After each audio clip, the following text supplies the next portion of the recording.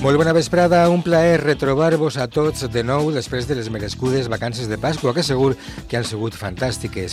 Nosaltres estem de nou així amb una nova proposta d'Infoaula UMH, el programa que el Servei de Comunicació de la Universitat Miguel Hernández ofereix a la comunitat preuniversitària. Us avancem tot seguit els continguts del programa d'avui amb la nostra companya Sonia Martínez. Buenas tardes, Frances Manel. Arrancamos el Infoaula con el bloque de actualidad que hoy nos acerca, entre otras cosas, las jornadas sobre cooperación de CARAM, que CARAM, la Asociación de Ayuda a los Refugiados, ha impartido esta semana en el Instituto Radio Exterior de Alicante. Después, el profesor Pascual Segura, del IES Miguel Hernández de Bigastro, nos explica en InfoIES la entrevista al trabajo que los alumnos del centro han hecho sobre la figura de Tomás Villanova, un científico de Bigastro nacido en 1737 y que cultivó numerosas ramas de la ciencia. Arribaran més tard en l'InfoIES Primera Línia les cròniques dels nostres corresponsals en els instituts col·laboradors i l'entrevista a fondo amb Miguel Ángel Fernández, director de l'Institut Cayetano Sempere d'Elx. En aula magna parlem avui amb Francesc Fenollosa, professor i actor que imparteix uns tallers de doblatge per centres de primària i secundària de tot el País Valencià. Més tard us acostarem el grau en Relacions Laborals y Recursos Humanos que se impartéis al campus d'Elx. Y para finalizar, en Aula Deportiva hablamos con Antonio Ortiz. Él es alumno del Instituto Jaime II de Alicante y también es jugador de baloncesto. Y en Aula de Cultura charlaremos con el director general del IVA, Jesús Martí, sobre la senda del poeta que ha arrancado esta misma mañana desde Orihuela y que acaba este domingo en el cementerio de Alicante. Todo ello, más los consejos sobre seguridad en las aulas, de Policía Contigo y las curiosidades en Descubre con la UMH. Ja ho tenim tot disposat, doncs, per iniciar esta nova edició de l'Infoaula UMH, que encetem ara mateix i, com sempre, amb la col·laboració tècnica d'Alberto Losa i de Borja Cabrera.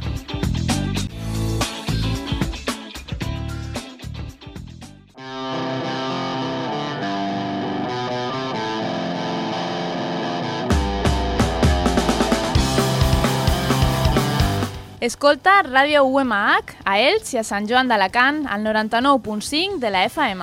A Oriola 101.3. A Altea al 105.4. I a la resta del món al nostre blog radio.mh.es.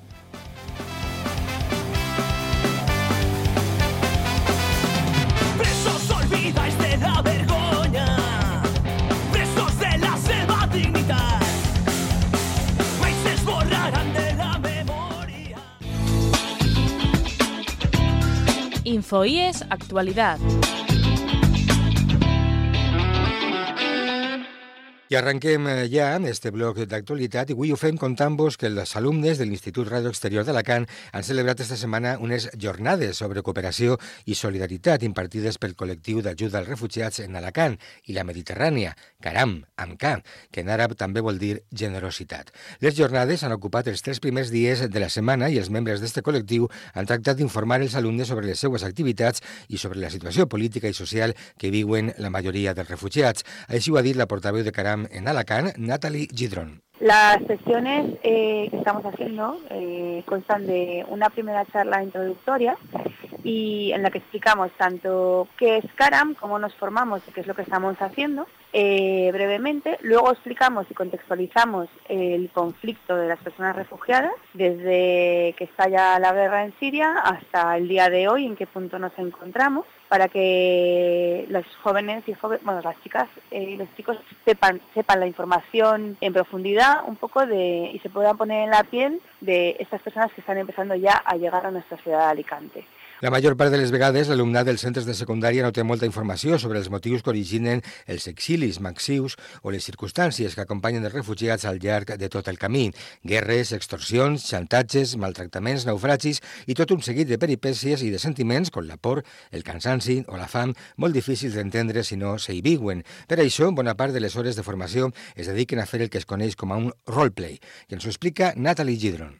Algunos hacen de personas refugiadas que vienen de diferentes ámbitos, otros hacen de la policía costera, otros hacen de voluntariado, otros hacen de pescadores que están navegando y ven una barcaza llegar y tienen que decidir qué hacen, si les ayudan o no les ayudan o cómo está la cosa. Y con eso, al ponerse en el papel de cada uno de esos personajes, pues empatizan un poco más con el conflicto. Y todas estas sesiones en los diversos institutos acabarán en una jornada común en junio en Las Cigarreras.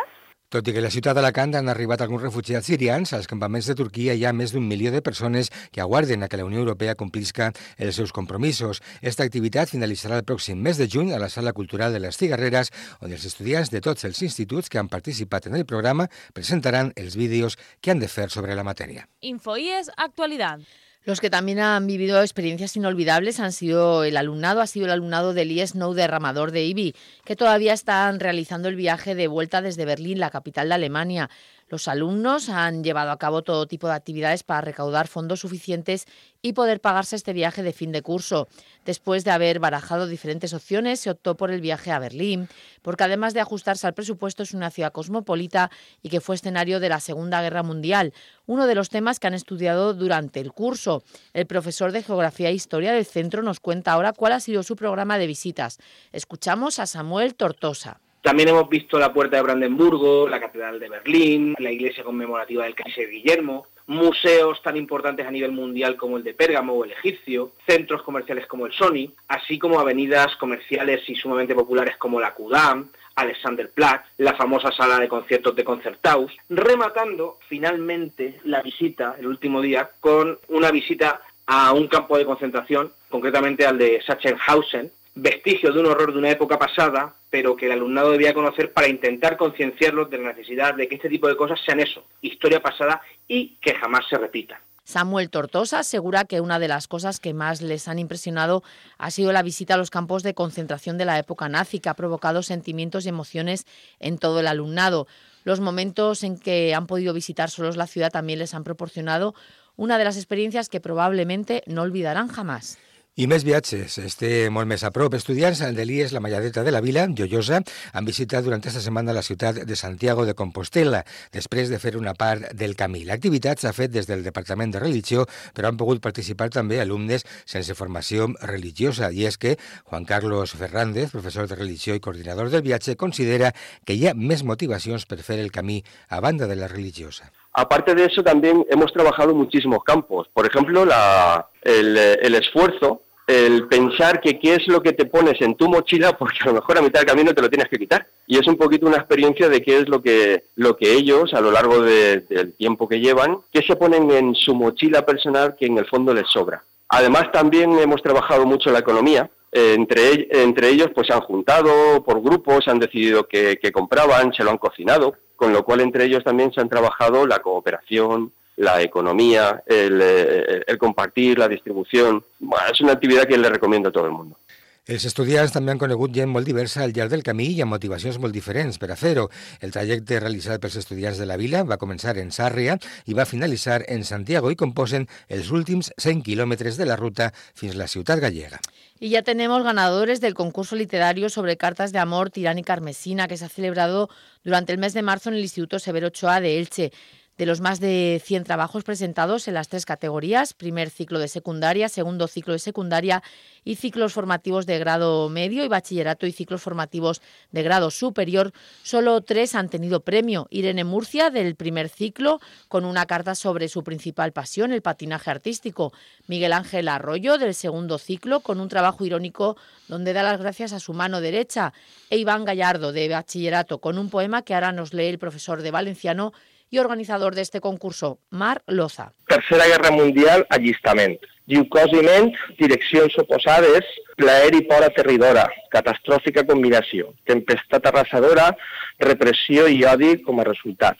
Jo vull viure, vull ser lliure, vull saber què és això de compartir ment i cos amb tu, però el nuc en la meua gola m'ofega, m'asfixia, em dol, m'està matant i no ho puc permetre. Vaig sobreviure als afusellaments de la gèlida neu. Puc sobreviure a això. M'obriré la gola, m'arrencaré les cordes vocals, acabaré amb el nuc que m'ofega, la cosa que faci falta per ser lliure, lliure amb tu. En esta ocasión se trata de la 12ª edición de un concurso en donde pueden participar todos los alumnos del centro y que, según el profesor Marloza, ganan calidad año tras año. Los premios se entregaron el pasado 28 de marzo. InfoIES Actualidad. I fins avui, divendres, s'ha celebrat a la Universitat Miguel Hernández una nova final de la Lliga de Debat de Secundària i Batxillerat que organitza la xarxa Vives de les universitats de tot el territori lingüístic. Enguany, la fase final se celebra al campus d'Elx, perquè l'anterior edició va guanyar l'Institut Nou Derramador d'Ibi, que participava en representació de la UMH. Esta edició ha sigut una de les més participatives, com ara ens conta el secretari executiu de la xarxa Vives, Ignasi Casadesús. D'entrada, la més concorreguda de la història recent de la modalitat de secundària i batxillerat. De fet, és una activitat relativament jove, només fa 5 anys que la vam arrencar. En qualsevol cas, la dada més significativa és que aquest any han participat més de 5.000 estudiants, bàsicament de quart d'ESO, primer i segon de batxillerat d'arreu dels territoris de parla catalana. Això ha estat a les fases eliminatòries i arriben 14 equips de 14 instituts. En esta edició, que va començar dimecres, han participat 14 equips de 14 instituts de Catalunya, Andorra, el Rosselló francès, les Illes Balears i la Comunitat Valenciana. El tema objecte del debat era si l'humor en té límits i els participants han conegut la posició que havien de defensar per sorteig uns minuts abans de començar les seues intervencions. L'Institut de l'equip guanyador rebrà 1.500 euros per a la compra de material docent. 700 euros s'importa el segon classificat i altres 700 el millor orador o oradora. Infoaula UMH, el programa de la comunidad preuniversitaria.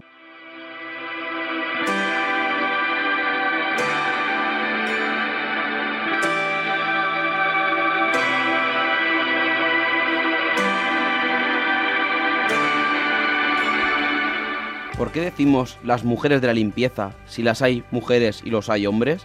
Mejor decir el personal de limpieza.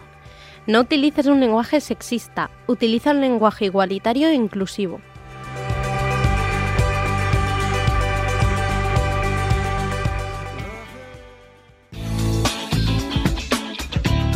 Infoies, la entrevista.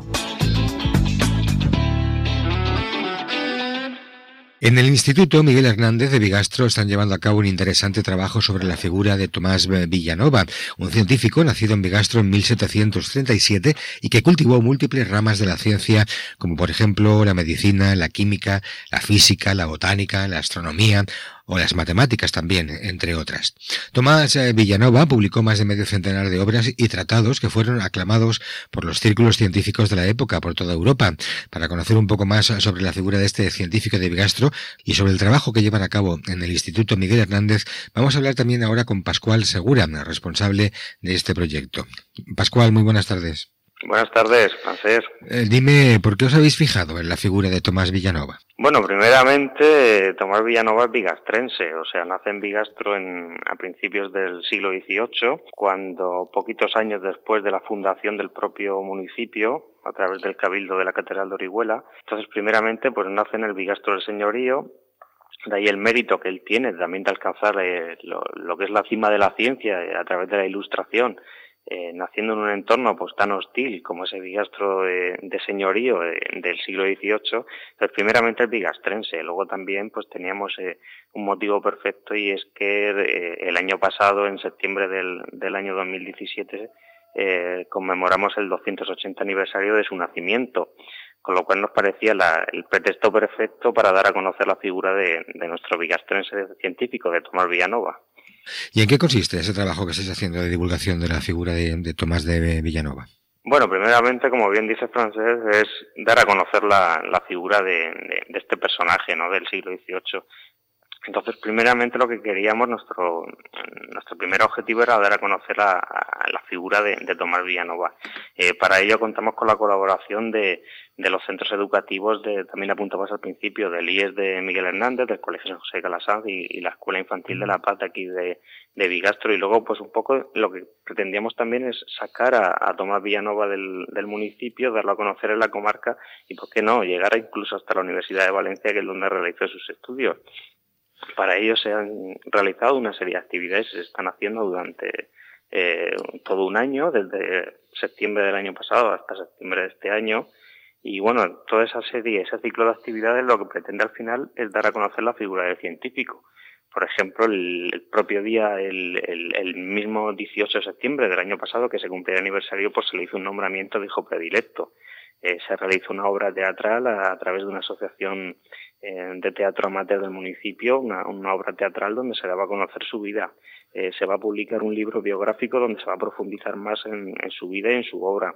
Se ha realizado una exposición de paneles donde muestran gráficos las obras que él hacía, las láminas de astronomía que él ejecutaba, y todo eso pues es itinerante y está itinerando a través de los centros escolares del municipio, y también va a salir fuera del propio Bigastro.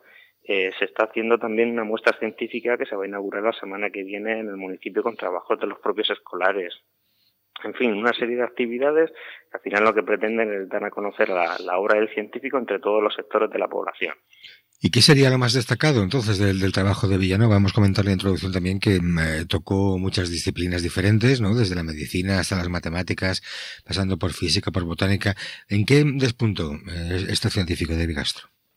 Él es el hijo del médico del pueblo, por entonces él siente una atracción importante hacia el trabajo que desempeñaba su padre, ¿no? Que era el médico también en la comarca, porque iba a visitar a los enfermos de otros pueblos de aquí de la Vega Baja. Entonces él siente una atracción hacia la profesión de su padre. Entonces él comienza a realizar unos estudios, los realiza en la Universidad de Valencia, y allí se establece, pues allí contrae matrimonio con la que va a ser su mujer durante toda su vida, y a partir de ahí pues empieza a hacer una formación, ¿no? Una formación digamos oficial, que es la de medicina, que es la que hace la Universidad de Valencia, y luego hace una complementaria, que es la que hace él por libre, ¿no? Él asiste a la biblioteca de la Universidad de Valencia y ahí comienza a estudiar otras ramas de la ciencia. O sea, aunque él oficialmente sea un médico, sea químico, pero realmente pues como se deja ver o se deja entrever entre las obras que él ejecutaba, pues hay obras de astronomía, hay obras de estadística, de matemáticas, incluso de encauzamiento de aguas, de electricidad. Entonces él tenía una curiosidad muy grande por aprender de todo. Para ello realiza un viaje que dura 2 años, entre 1770 y 1772. Lo realiza junto a un amigo, que es un conde, que es el conde de Carlet, y durante 2 años lo que se dedican a recorrer países de toda Europa, sobre todo centrándose en las universidades y aprender, ¿no? De ese conocimiento ilustrado que llegaba de fuera, comenzaba a entrar en España poquito a poco, y a ellos pues les llamaba la atención. Claro, después de 2 años realizando viajes por toda Europa, visitando París, visitando Londres, Berlín, Pisa, Turín, cuando llegan a Valencia y vuelven, pues tienen una serie de conocimientos que intentan aplicar en nuestro país, ¿no? Entonces es ahí donde él empieza a publicar las obras científicas que comentabas en la introducción.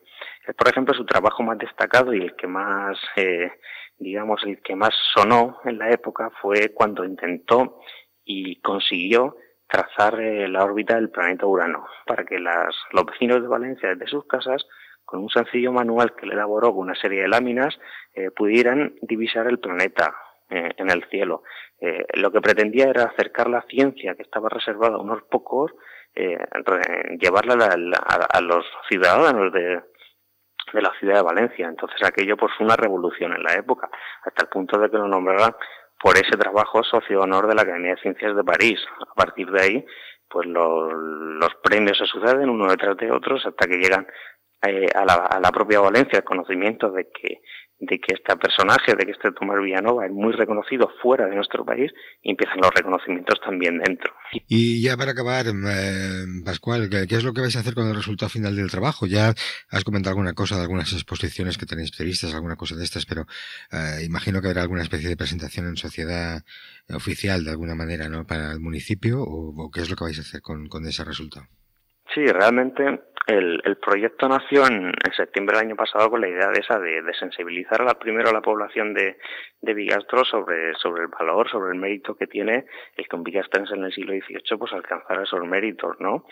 También que sirva de ejemplo a los jóvenes del municipio. Entonces ese trabajo pues al final se plasma pues en una placa que hay en la Plaza del Pueblo ahora mismo instalada, la Plaza de la Constitución, homenajeando su persona, en una publicación, en una biografía que se va a publicar con todos sus tratados, y luego también por la comunidad educativa nos está ayudando bastante a dar a conocer a este personaje a través de los alumnos, ¿no?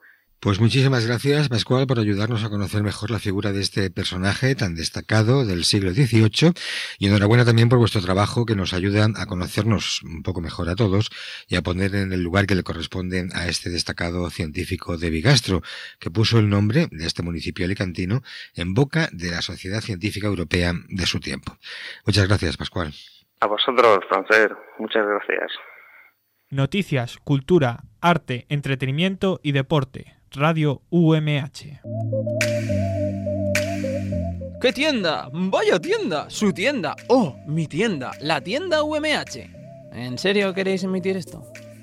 Yo hablaría de las camisetas, de las sudaderas, las tazas, el USB Miguelito, pero si es que hay hasta toallas. ¿No? ¿Seguro? Vale. tienda.umh.es. Tu uni, tu tienda, nuestra tienda.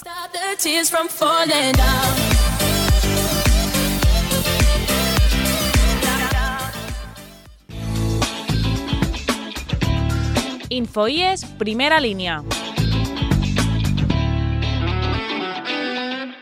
I si al nostre temps d'actualitat parlaven de la senda del poeta, els alumnes de l'Institut Nit de l'Alba d'Elx també ens conten que ells participen de la senda en memòria del poeta Miguel Hernández.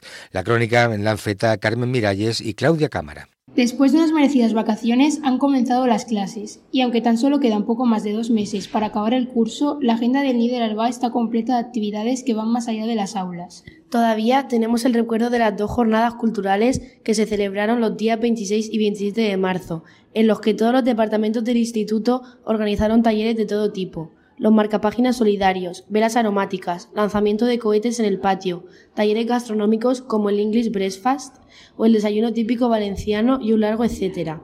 De todas estas actividades nos quedan las fotos de nuestras redes sociales. Pero ahora hay que centrarse en el tercer trimestre. Una de las primeras actividades que vamos a realizar es la Senda del Poeta 2018, que empieza este viernes 13 de abril en Orihuela y concluye el domingo en Alicante. Durante estos 3 días se van a recorrer los escenarios más importantes de la vida de Miguel Hernández, desde la casa natal en Orihuela, pasando por Cox, Elche, hasta llegar al cementerio donde está enterrado el poeta. Esta actividad, organizada por el IBAG, ha batido en los últimos años todos los récords y expectativas tanto en participación como en difusión de la obra y vida del poeta, y se ha consolidado como una de las citas de senderismo con mayor repercusión cultural, incluso a nivel internacional. Del IES Nit de l'Alba van a participar el alumnado de cuarto de la ESO, ya que es en este curso en el que se estudia la poesía de Miguel Hernández con más profundidad. Así que esperamos que esta actividad sirva para conocer más la trayectoria poética del poeta oriolano, además de celebrar una jornada de convivencia con todos los senderistas que participan en ella. Carmen Miralles y Claudia Cámara desde el IES Nit de l'Alba para Infoaula UMH.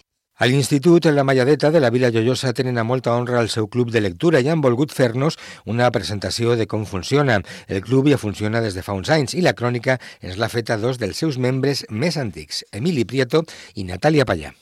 Hola a tots, nosaltres som alumnes de l'Institut IES La Malladeta de la Vila Joiosa i volem presentar el nostre club de lectura que es va iniciar a finals del curs 2016-2017, amb pocs alumnes però amb moltes ganes. El primer llibre que vam elegir va ser Tan sol amor, de Joaquín Sabater. Aquest curs vam començar amb la mateixa il·lusió, llegint La crida de Cthulhu i l'horror de Danwich, de l'Obrecast. A poc, l'interès cap al club va augmentar i amb Tristan i Isolda es van unir més alumnes. La següent lectura que vam elegir va ser Si ha nevat, amb la qual vam poder gaudir d'una agradable conversa amb l'autor, Paco Esteve, que ens va explicar la seva obra. Hem de dir que aquest club s'ha constituït gràcies a la motivació dels professors.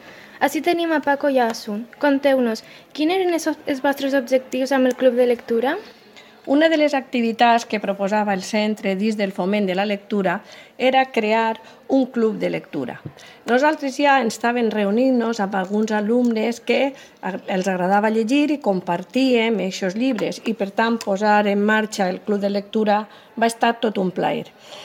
Un dels objectius fonamentals que preteníem era crear un criteri lector. Des dels instituts de secundària som molt conscients dels baixos índexs de lectura de la societat valenciana i una de les nostres feines era intentar rectificar aquesta tendència. Els clubs de lectura són una forma alternativa al treball de la literatura a classe, que és més acadèmic, més seriós, i d'esta forma pensàvem i pensem que el fet literari pot ser divulgat amb més alegria. Moltes gràcies per haver-nos donat l'oportunitat de fer aquesta crònica sobre el nostre club de lectura. Per a Infoaula, a la Universitat Miguel Hernández. Nosaltres som Emili Prieto i Natàlia Pallà, dos dels alumnes que formen part des del principi i que continuem amb la mateixa il·lusió del primer dia. I ara anem a sentir la crítica literària que ens han preparat Mohamed Bergavit y Paula Utiño de l'IES, Severo Ochoa d'Elx. La crítica habla del libro de Silvestre Vilaplana, Els dimonis de Pandora. El sentim. Un misteriós llibre que ha despertat la curiositat dels lectors. Parlem dels dimonis de Pandora, de Silvestre Vilaplana, un intrigant llibre que t'atrapa i que estic convençuda atrau a cada vegada més lectors. Des del meu punt de vista, és un llibre molt bo amb un ampli contingut i idees difícils de creure. Voleu que us anima a llegir-lo? Doncs, per a començar, no és un llibre molt llarg i és molt fàcil de llegir, ja que utilitza un vocabulari adaptat al nostre entorn i època. A més, compta amb uns capítols molt curts, de 2 o 3 pàgines cadascú. D'aquesta manera, el lector s'enganxa i no pot parar de llegir. Moltes vegades et creuaràs amb esdeveniments inesperats. I potser et facis preguntes com, per què ho ha fet? O exclamacions com, què no pot ser? I bé, aquest tipus de coses són els que fan que aquest llibre siga el que més sorpresa darrere sorpresa. Pot ser i tingues algunes dificultats, de vegades, en comprendre alguns conceptes, però no et preocupes. Ens passa a tots. Per a mi el més complicat van ser les noms, perquè de vegades se m'obliden, ja que alguns són a Itàlia, però això no és el més important. El que vull dir és que et centres en la història, perquè és un llibre ple d'aventures, misteris difícils de resoldre, on només els sindicats podran actuar i resoldre'ls, amb un final que et deixarà bocabadat i amb ganes de llegir. En resum, què estàs esperant? Agafa un de la teva biblioteca i llegir-lo. No te'n penediràs. Un article de Luana Beatriu Vidicam, llegit per Mohamed Bergavit i Paula Utiño, i Severo Ochoa, Aula UMH. Policía contigo, con Sonia Martínez. Saludamos a Marta García, ella es portavoz de la Policía Nacional de la Comisaría de Alicante y una vez más, otro viernes está en Policía Contigo en Infoaula para advertirnos y contarnos todo lo que puede pasar por las redes sociales, etcétera. En este viernes concreto vamos a hablar de las apps. Marta, bienvenida. Buenos días, Sonia. ¿Qué apps son las más habituales que tenemos y por qué tenemos que estar atentos, alertas a todo lo que nos puede solicitar una app? Bueno, la app es el último invento que tenemos, ¿no?, en el siglo. El otro día yo me apunté al gimnasio y hasta me he descargado la app para poder apuntarme a las clases. Por tanto, es una cuestión que ya hemos familiarizado. Y el autobús de línea, los horarios del tranvía. Todo el mundo se relaciona. Entonces son esas aplicaciones que utilizamos en los móviles. Pero efectivamente, lo que tendríamos que pensar lo primero es ¿cuántas apps tenemos y quién ha leído las condiciones? Efectivamente, ahí está el problema. Quien ha leído, cada vez que descargamos una aplicación en el teléfono, nos informa de a los accesos que precisa para que esa app funcione correctamente. Y claro, te tienes que leer la letra, ¿eh? Y efectivamente, pequeña. Exacto. Entonces, ahí nos damos cuenta, leyendo la letra, que no todos los accesos que permitimos tienen realmente sentido. Lo que pasa es que aceptamos las condiciones sin pararnos a leer, lo que puede suponer el inicio de muchos problemas. Igualmente que al facilitar acceso y información nuestra en redes sociales, si somos prudentes, tenemos que darnos cuenta que cuando se las facilitamos a una app, también tenemos que tener esa prudencia. Pero para eso hay que leer las condiciones, no aceptar sin pensar. ¿Qué te pueden pedir, solicitar, en dónde pueden entrar de los datos de tu teléfono, por ejemplo? Mira, los permisos que hemos recopilado desde la Policía Nacional más solicitados por estas apps pues son los siguientes. Hay algunos que te piden la ubicación. ¿Solicita usted que esta app acceda a su ubicación? Efectivamente, si es una app de navegación, no quiero yo hacer publicidad de ninguna, pues por supuesto que sí. Tengo que decirle que sí para saber dónde estoy y dónde quiero llegar. Pero el resto de casos, por las intenciones, no veo yo nada claro que la app del gimnasio, por ejemplo, quiera saber dónde estoy. En cada momento. Efectivamente. O el acceso a ajustes. Cuidado porque esto sí que es muy peligroso. Si no es una aplicación básica de Google quien lo solicita, no es aconsejable instalar esa app en la que te pide acceso a ajustes. O incluso que alguna te pide el acceso a tus SMS, eso que ya nadie usa. Y a tus fotografías. Sí. Entonces, ¿para qué quiere alguien acceder a mis mensajes de texto? O lo que es peor, acceder a tu teléfono. Claro, si le damos acceso al teléfono, puede grabar nuestras conversaciones y consultar nuestros SMS. Si utilizamos incluso el terminal móvil para realizar compras y actividades bancarias, que es prácticamente... Se queda en tu número de tarjeta. Claro, podrían saber hasta nuestro número de cuenta. Por tanto, en caso de cualquier duda, perdón, lo mejor es no instalar esa aplicación. Suena muy curioso, el otro día hice la prueba y es cierto, para descargarme una linterna, había una app que me pedía la ubicación, la cámara y el micrófono. Pues en ese caso lo tenemos claro, no. El acceder a una linterna, pues como mucho a la cámara, pero vamos, pero nada. Entonces sí, tenemos que tener muchísimo cuidado y recordamos, en caso de duda, lo mejor es no instalar. Y es muy importante prestar atención a esos permisos que nos solicitan las distintas aplicaciones y valorar si es o no necesario para esa app. Pues hay que tenerlo muy en cuenta, hay que tener muchísimo cuidado y le damos las gracias una vez más a Marta García, portavoz de la Policía Nacional, por todos estos consejos tan recomendables y que tanto hay que tener en cuenta. Gracias. Infoaula UMH, el programa radiofónico que conecta a los IES con la UMH. ¿Sabías que...? Si reenvías un correo en cadena, estás publicando tu dirección de email y la de tus amigos para que os envíen más correo basura.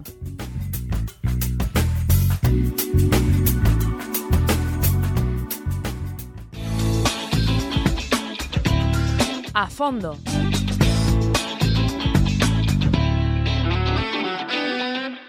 L'IES, Cayetano Sempere, es troba ubicat al districte 2 de la ciutat d'Elx, que inclou els barris del Centre-Sud, Altavís Sud, Sant Antoni i els Palmerals, i molt proper també a la zona coneguda com la Porta de la Morera. L'àrea té una població aproximada d'uns 25.000 habitants i es troba envoltada de palmerars, alguns tan coneguts com l'Hort del Cura. Elx, com ja hem comentat en este programa en alguna altra ocasió, és la segona ciutat més gran de la província d'Alacant i la tercera de la Comunitat Valenciana, amb quasi 230.000 habitants. La ciutat compta amb dos patrimonis de la humanitat, el Palmerar, amb més de 200.000 exemplars al nucli urbà, i el Misteri d'Elx, que és un drama sacrolíric del segle XV que està escrit en valencià medieval. Ja hem conegut un poc més de la ciutat d'Elx i anem a interessar-nos ara pel centre que ens ocupa, que és el Cayetano Sempere, parlant amb el seu director, Miguel Ángel Ferrández. Molt bona vesprada. Molt bona vesprada i encantat d'escoltar-vos i donar-vos les gràcies per tenir l'oportunitat de presentar el centre. Això és un plaer per nosaltres també. Abans que res, anem a començar pel principi i anem a saber qui era Cayetano Sempere. Cayetano Sempere jo el definiria com una persona molt compromesa amb la joventut. Va ser el promotor de diverses corals il·licitanes en la dècada dels 80 i va desenvolupar en els últims anys una intensa labor musical que li va portar a dirigir diversos cors escolars. També és una persona que va estar molt compromesa en la lluita sindical en els últims anys del franquisme, fomentant entre nombrosos joves la lluita per la llibertat i la democràcia. Era membre de la UAC, que és la Hermandad Obrera d'Acció Catòlica, i des de la seva posició sempre diguem que tenia una visió de lluita ante el sistema franquista. Fins a la seva mort, que va ser l'any 90, encara en aquest mateix dia que va tenir un infart, dirigia una coral, que podríem dir que va morir en acte de servici, no? en el seu compromís. I què ens podries contar de la història del centre? Quan es va crear? Què destacaria d'aixòs anys que el centre està funcionant? Quines han sigut les seues fites més importants? L'IES Cayetano Sempere es va fundar en 1993 i va començar a funcionar en les instal·lacions de l'antiga fàbrica de Highton, mentre no estava la instal·lació, passant-se a ser l'Institut número 6. I el centre, tal com el tenim ubicat actualment, es va construir en l'any 94, en uns 6 mesos aproximadament, a molta velocitat, i es va inaugurar en el curs 94-95. Vol dir que el curs vinent farem els 25 anys de lo que és la instal·lació on està ubicat actualment. En què diries tu que destaca l'Institut? En què penseu que sou més forts? Jo definiria o destacaria per ser un centre bastant dinàmic, que ha participat en diferents projectes europeus, per exemple. Fa 2 anys va estar coordinant un projecte que treballava el ciberacòs o el ciberbullying amb un institut alemà i un altre suec.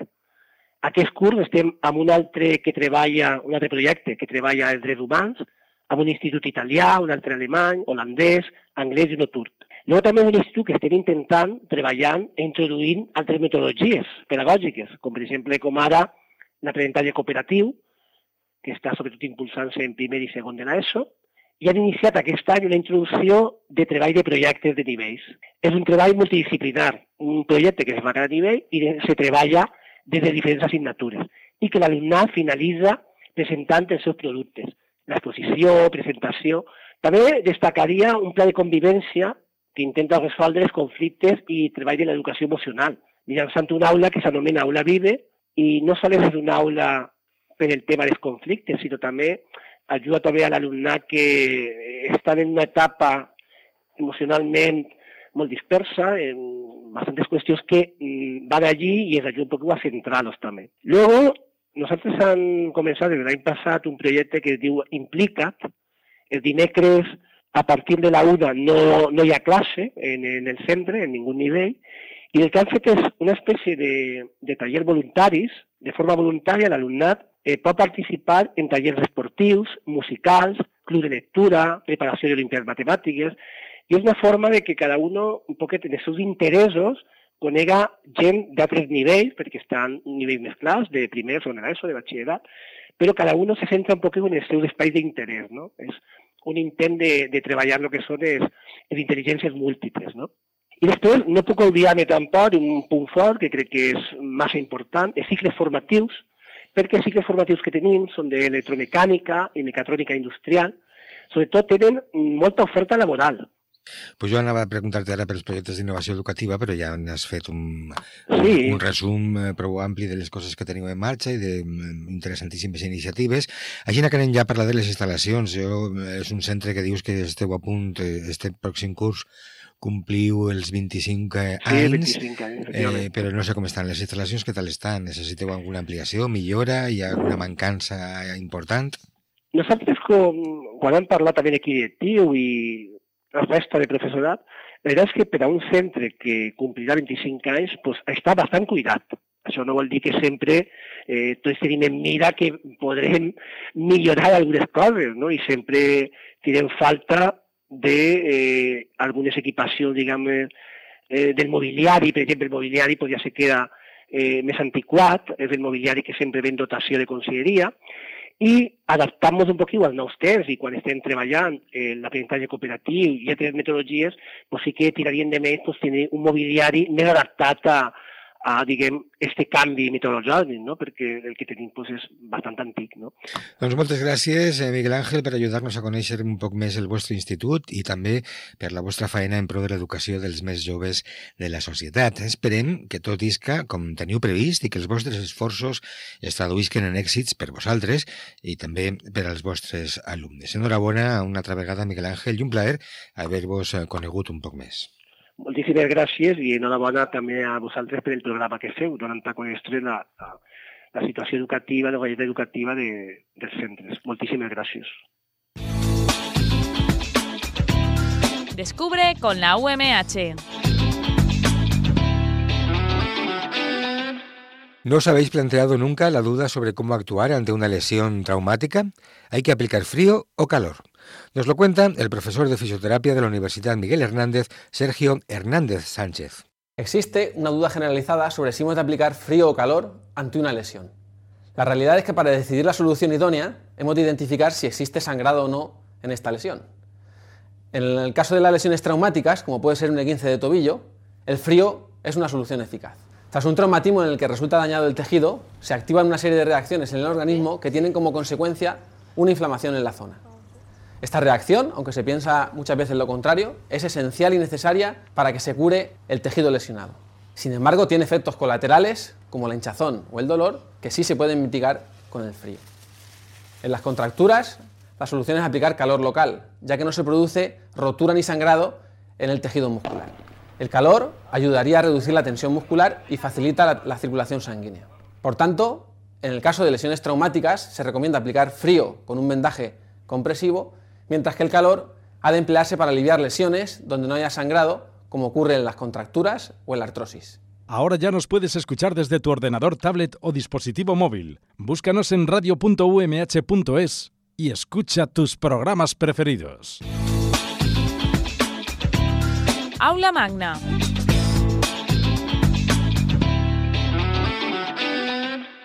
Aprendre a posar la veu a personatges de ficció o no que necessiten ser doblats a una altra llengua diferent amb la que s'ha fet una producció audiovisual és un treball complicat, però també sabem de segur que és engrescador i divertit. Si a més pot ser didàctic, ensenyar habilitats que tenen a veure amb la llengua, la dicció o la redacció de textos, s'entén que puguen ser útils en el món de l'ensenyament. Això és el que va pensar el nostre convidat d'avui, Francesc Fenollosa, actor i director de doblatge i també, entre altres coses, es dedica a impartir estos tallers de doblatge que es fan en diferents centres d'ensenyament primari i secundari per tot el país valencià. Molt bona vesprada, Francesc. Hola, bona vesprada, com esteu? Per què vas decidir, Francesc, fer aquests tallers en centres educatius? Doncs mira, això va ser producte d'una crisi personal. En realitat era un projecte que ja tenia de fa anys al cap, però que no l'havia pogut mai desenvolupar perquè quan teníem feina de doblatge el que passava és que, diguem-ne que, per una banda, els estudis solen ser menudets i, per tant, no hi cap massa gent a la qual tu li pugues explicar mentre estàs doblant com funciona això del doblatge, no? I per una altra banda, si no hi havia faena, doncs no hi havia la possibilitat tampoc d'explicar-ho, no? Què va passar? Doncs mira que des del 2009 al 2010 se va produir una retallada, la primera retallada fortíssima que va haver així al País Valencià va ser la del doblatge de la ràdio i televisió valenciana, que va passar del 2009 al 2010 a retallar-se en un 70%. Què vol dir això? Pues que ja no hi havia possibilitats de dedicar-se a aquesta activitat, no? I clar, jo vaig passar, ja dic, per una crisi personal, però que em va durar 55 dies, diguem-ne, la baixa. I després d'això vaig aprofitar aquesta idea que tenia des de feia temps de dir, a veure, com puc jo mostrar al públic en general aquesta activitat que a mi m'encanta, que és el del doblatge, i fer-la, a més, participativa. I per tant va ser ahir quan vaig inventar, vaig desenvolupar aquesta activitat i des d'aleshores ençà, que va ser el 2010, això, a acabar el setembre del 2010, doncs ara ja porta més de 2.500 tallers fets per tot arreu, no? I com els organitzeu? Tenen moltes necessitats tècniques i d'espai? No, que va, no, és molt simple. És molt simple perquè jo el que vaig pensar va ser, a veure, on puc fer això, no? Doncs puc fer-ho en aquells espais, en aquells locals, on, en primer lloc, ja hi hagi la gent, és a dir, que la gent no s'hagi de moure, o si s'ha de moure, o si sigui dins de la localitat, etc., no? Però aprofitar la infraestructura que hi ha per tot arreu. Avui en dia tots els centres educatius, tant d'ensenyament primari com de secundari, com a nivell universitari, etc., adults també, tots disposen, diguem-ne, d'aules amb una mínima infraestructura, com és això, tindre un projector, una pantalla i un equip d'àudio, en fi, encara que siga amb altaveus d'ordinador, no? Això com que ja això està per tot arreu, i també les cases de cultura, per exemple, o centres cívics i socials, etc., també ho tenen, doncs vaig pensar que el que havia de fer era canviar la perspectiva i en comptes de fer que la gent vinga on estiga jo, anar jo on estiga la gent. I com responen els estudiants, Francesc? Participen de gust? Aprofiten els tallers? Ho passen bé? I tant, sí, la idea era no traumatitzar ningú, vull dir, la idea era fer una proposta que fora sobretot lúdica, que fora molt engrescadora, que fora molt participativa i que permetera, diguem-ne, a la gent, d'alguna manera, posar-li un repte al davant, no? Clar, jo vaig descobrir que resulta que parlar en públic, i això del doblatge, en definitiva, sobretot si ho fas amb un mínim de gent al teu voltant, doncs és una activitat de parlar en públic. Per tant, una activitat d'expressió oral en veu alta, no? I ja saps que a l'Occident, no? La por de parlar en públic és la segona por, no? Després tenen la por a la mort i després la por de parlar en públic. I doncs el que vaig pensar era justament això, que el que es tractava era de proposar una activitat que fora tan lúdica i tan participativa com fora possible i al mateix temps que ensenyar alguna cosa. I què és el més important per ser un bon doblador? A mi els alumnes, que vaig xerrar amb alguns alumnes del taller d'IBI, del Institut Nou de Ramador, em deien que més que la tècnica, que diu que ara està molt facilitada per les tecnologies, era precisament això de les emocions. Des del punt de vista, diguem-ne, professional, per a fer un bon doblatge, en realitat, tu el que has de fer és, la persona que està doblant en aquest moment, el que ha de fer és transformar-se tant com siga possible en el personatge en qüestió, no? Per tant, què has de fer? En doblatge, el ritme està sempre marcat per la pantalla i el que ha de fer l'actor i actriu corresponent és adaptar-se a aquell ritme. Per tant, diguem-ne, la capacitat de mimetisme, no? de transformar-se en allò que està passant en aquell moment, és el que dona com a resultat que tu tinguis aquesta capacitat, aquesta flexibilitat, no? I capacitat adaptativa al repte que te planteja el teu personatge. Perfecte, Francesc, i ja perquè els nostres oients sàpien on han d'adreçar per a poder accedir a aquests tallers, què han de fer? Teniu alguna web, algun telèfon, algun contacte? Sí, cap problema. Mira, a veure, en realitat, si tu poses a Google tallers de doblatge, a qualsevol buscador, tallers de doblatge, és a dir, en valencià i en plural, i seran una sèrie de connexions que seran, per una banda, un blogspot, amb informació sobre això, o, per exemple, al Twitter o a l'Instagram, o directament tallersdedoblatge@gmail.com, doncs també es poden posar en contacte amb nosaltres i nosaltres el que fem és això, anar als llocs. Fantàstic, Francesc. La veritat és que fan ganes d'apuntar-se a un d'estos tallers i experimentar també què és el que se sent posant la teua veu a tot tipus de personatges i en tot tipus d'històries. Gràcies. No dubtes que sempre serà una experiència divertida. Això sobretot. Això estem segurs. Pues, gràcies per compartir les teves experiències amb nosaltres i endavant amb la feina en la que estem segurs que tu també t'ho passes d'allò més bé. Gràcies. Efectivament. Moltes gràcies a vosaltres. Infoaula UMH. Benvolgut. Diem colilla. Cal dir burilla. Gaudit de presentació oficial, més o menys així com jo, estàs assabentat de la meva existència. Aula UMH.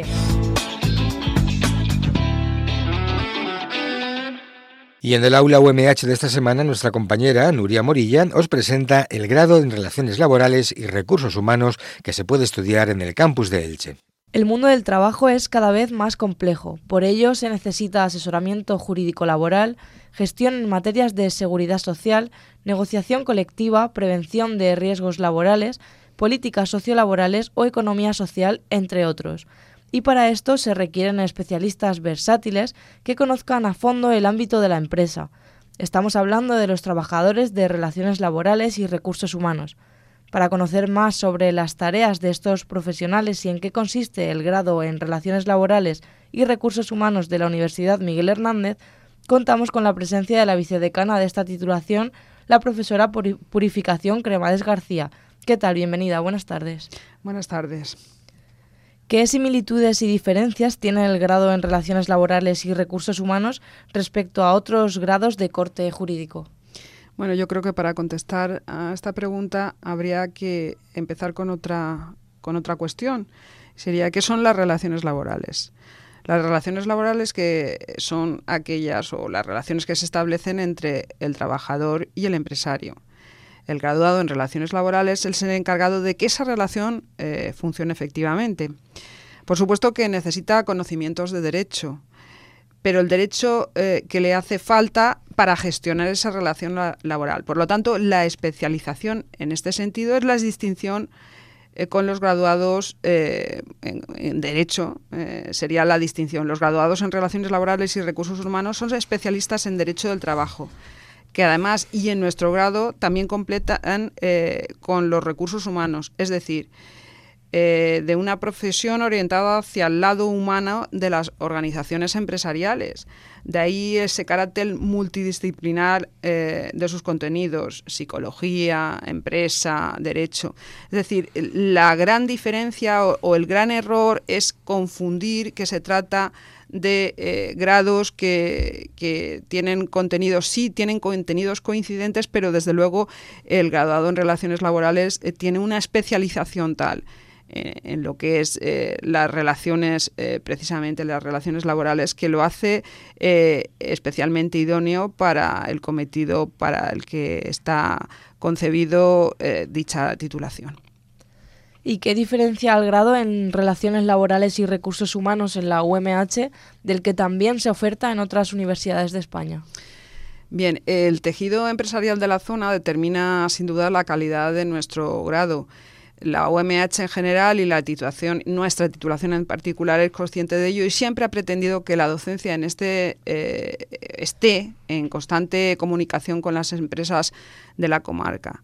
Prueba de ello es pues la promoción de prácticas en empresa y yo destacaría la alta cualificación de los profesores, en este caso los profesores asociados que imparten docencia en el título. Nosotros también nos distinguimos por la utilización intensiva de las nuevas tecnologías aplicadas a la docencia. Desde luego, tengo aquí unos números que son bastante esclarecedores y, por ejemplo, además de tener muchísimas clases en el canal de YouTube grabadas, quería resaltar la presencia de la titulación en las redes sociales. Por ejemplo, en el curso académico 2016-2017 se enviaron a Twitter 616 publicaciones y en Facebook 202 publicaciones. El número de seguidores durante este curso ha aumentado en un 51,85%. Quiero decir que somos conscientes de la necesidad y de la utilidad de todos estos medios, en este caso de las redes sociales, y por eso las estamos utilizando. Con nosotros también está Inmaculada Alonso, estudiante del primer curso del grado en Relaciones Laborales y Recursos Humanos. Hola, bienvenida. Buenas tardes. ¿Por qué decidiste estudiar esta carrera en cuestión? Pues a mí, en principio, lo que me atrajo fue la rama que tiene que ver con la dirección y gestión de recursos humanos. Según mi experiencia profesional, pocas empresas hoy en día le dan la importancia que debería tener el factor humano en una organización. Las empresas tienen como fin obtener, como todos sabemos, beneficios, el máximo beneficio. Lo que las empresas no tienen en cuenta es que si tenemos un trabajador satisfecho, motivado y en un buen clima organizacional, lo que va a hacer es que mejoren su rendimiento, a su vez su productividad, y esto nos aportará más beneficios. Entonces esto es lo que yo quiero cambiar, o por lo menos quiero intentarlo, a través de programas de dirección por misiones, liderazgos, programas de acogida. Y cuéntanos cómo es tu experiencia con los profesores de la carrera y sus asignaturas. Pues en el poquito tiempo que llevo me he dado cuenta de que los profesores son muy cercanos y, como ha dicho Puri, están muy implicados con las asignaturas. Es muy fácil acceder a ellos concertando tutorías para preguntarle cualquier cuestión, o sea que... Y aún estando en primero, además de las materias correspondientes a la carrera, ¿qué actividades complementarias se desarrollan en el grado en Relaciones Laborales y Recursos Humanos? Pues este cuatrimestre hemos tenido la oportunidad de ir a visitar a Madrid el Tribunal Supremo y el Instituto de la Mujer. Sí, pero realmente estamos haciendo a lo largo del curso numerosas actividades. Por citar algunas, puedo citar, pues gracias al acuerdo que tenemos con la Asociación de Graduados Sociales de Elche, Vega Baja y Baix Vinalopó, pues hacen jornadas... constantes jornadas de actualización de procedimiento administrativo, estoy viendo, de actualización sobre desempleo, prestaciones y subsidios, de oratoria procesal, es decir, todo enfocado a la visión práctica, que un poco enlaza con lo que decía anteriormente. Nuestra perspectiva siempre es que sea una carrera donde la práctica esté presente constantemente y donde los alumnos, gracias a estas jornadas, pues pueden estar sentados en el mismo nivel que los profesionales que ya están ejerciendo, porque ellos también vienen a estas jornadas. Muy bien, pues le damos las gracias a la vicedecana del grado en Relaciones Laborales y Recursos Humanos, Purificación Cremades García, y a la estudiante Inmaculada Alonso de dicho grado por habernos acompañado en Infoaula UMH. Muchas gracias a vosotros. Aula Deportiva.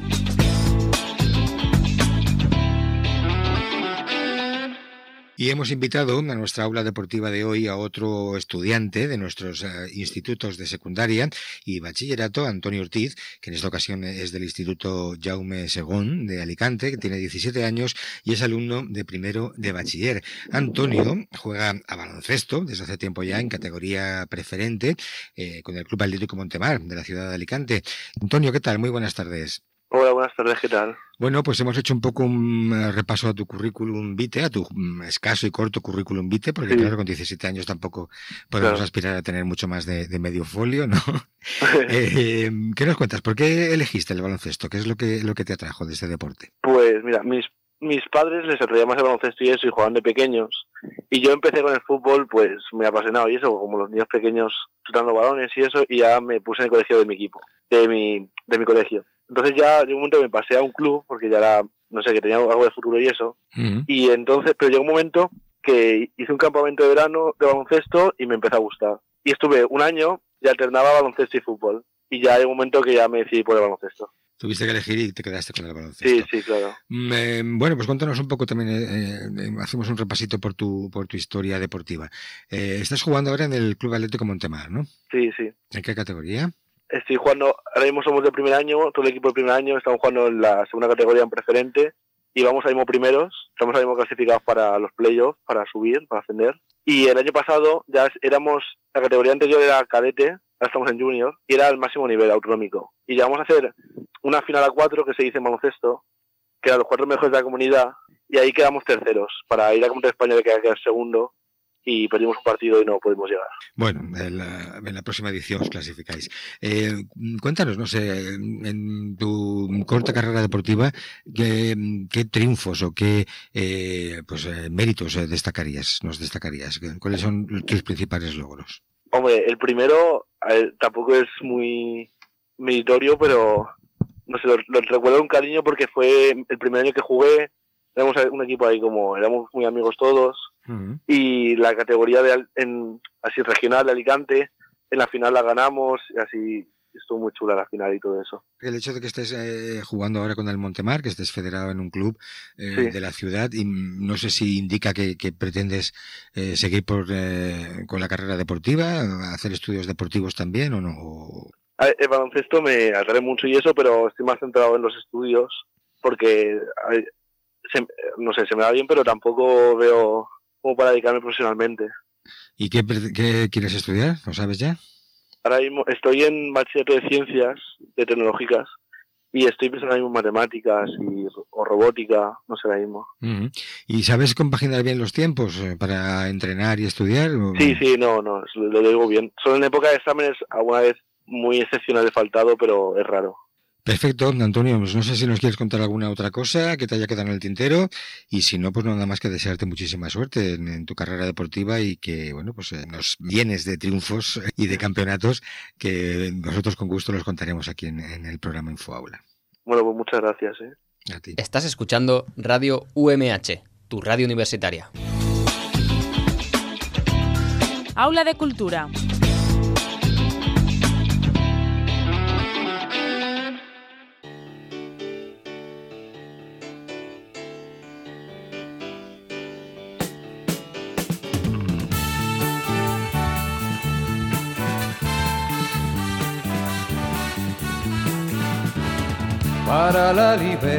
Fa uns pocs dies, el 28 de març, s'ha celebrat el 75 aniversari de la mort del poeta Miguel Hernández a la infermeria de la presó d'Alacant i afectat d'una tuberculosi.